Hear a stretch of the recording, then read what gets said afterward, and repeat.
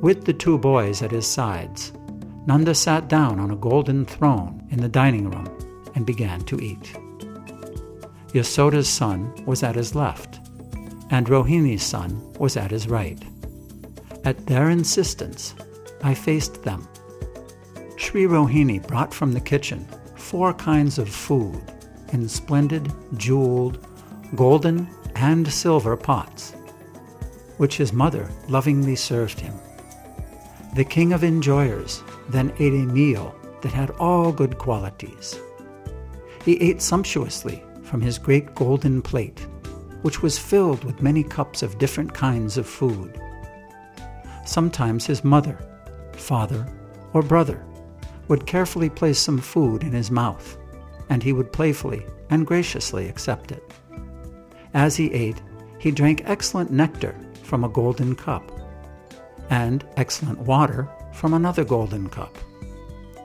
In the beginning, he ate very sweet, warm milk mixed with sugar and ghee, jalebis, pupa cakes, finika sweets, chapatis, and other delicious foods cooked in ghee. Many sweets made of milk and yogurt. In the middle, he ate many exquisite, sweet, warm, fragrant, soft foods, vataka cakes, parpata cakes, soup, spinach, other vegetables, many milk preparations of the sweet and bitter kinds, and many other spicy, bitter, and salty foods.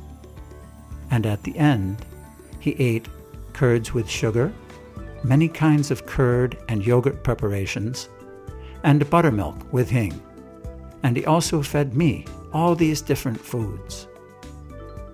Glorious with the dancing of his lotus eyes and archer's bow eyebrows, the waves of his pastimes of his lotus face, cheeks, charming tongue, red lips, and chewing teeth cannot be approached by the words or mind.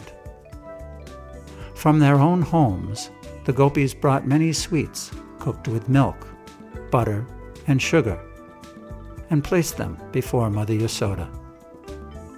With wonderful playfulness, he ate them again and again, praising all of them, delighting the gopis, and with his own hand feeding me some of them. Then Sri Radhika brought a Manohara Ladu filled with sugar and placed it at Krishna's left.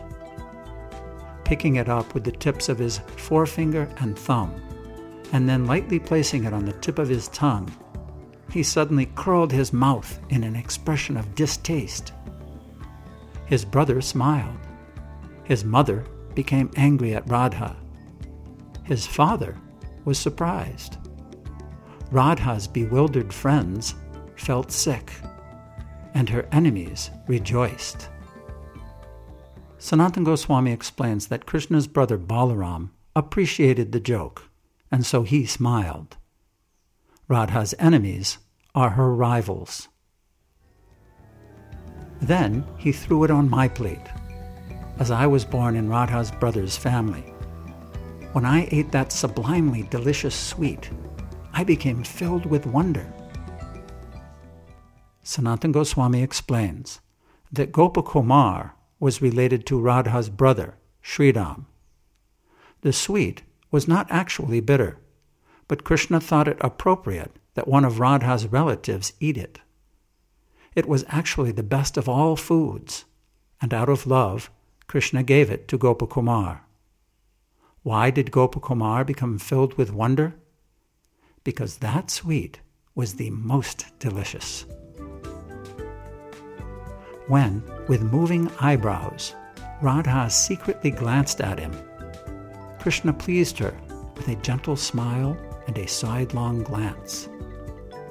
Then I understood this pastime by which he, who is the crest jewel of the intelligent, delights those who are overcome with love for him.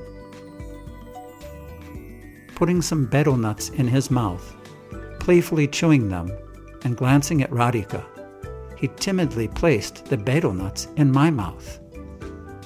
Then, reciting mantras for good digestion, his affectionate mother again and again stroked his stomach with her left palm. As Nanda was in the cow barn, and as intelligent Balaram slept, Krishna, singing songs, wandered in the courtyard of Braj. Sanatana Goswami explains that at this time Mother Yasoda was absorbed in her household duties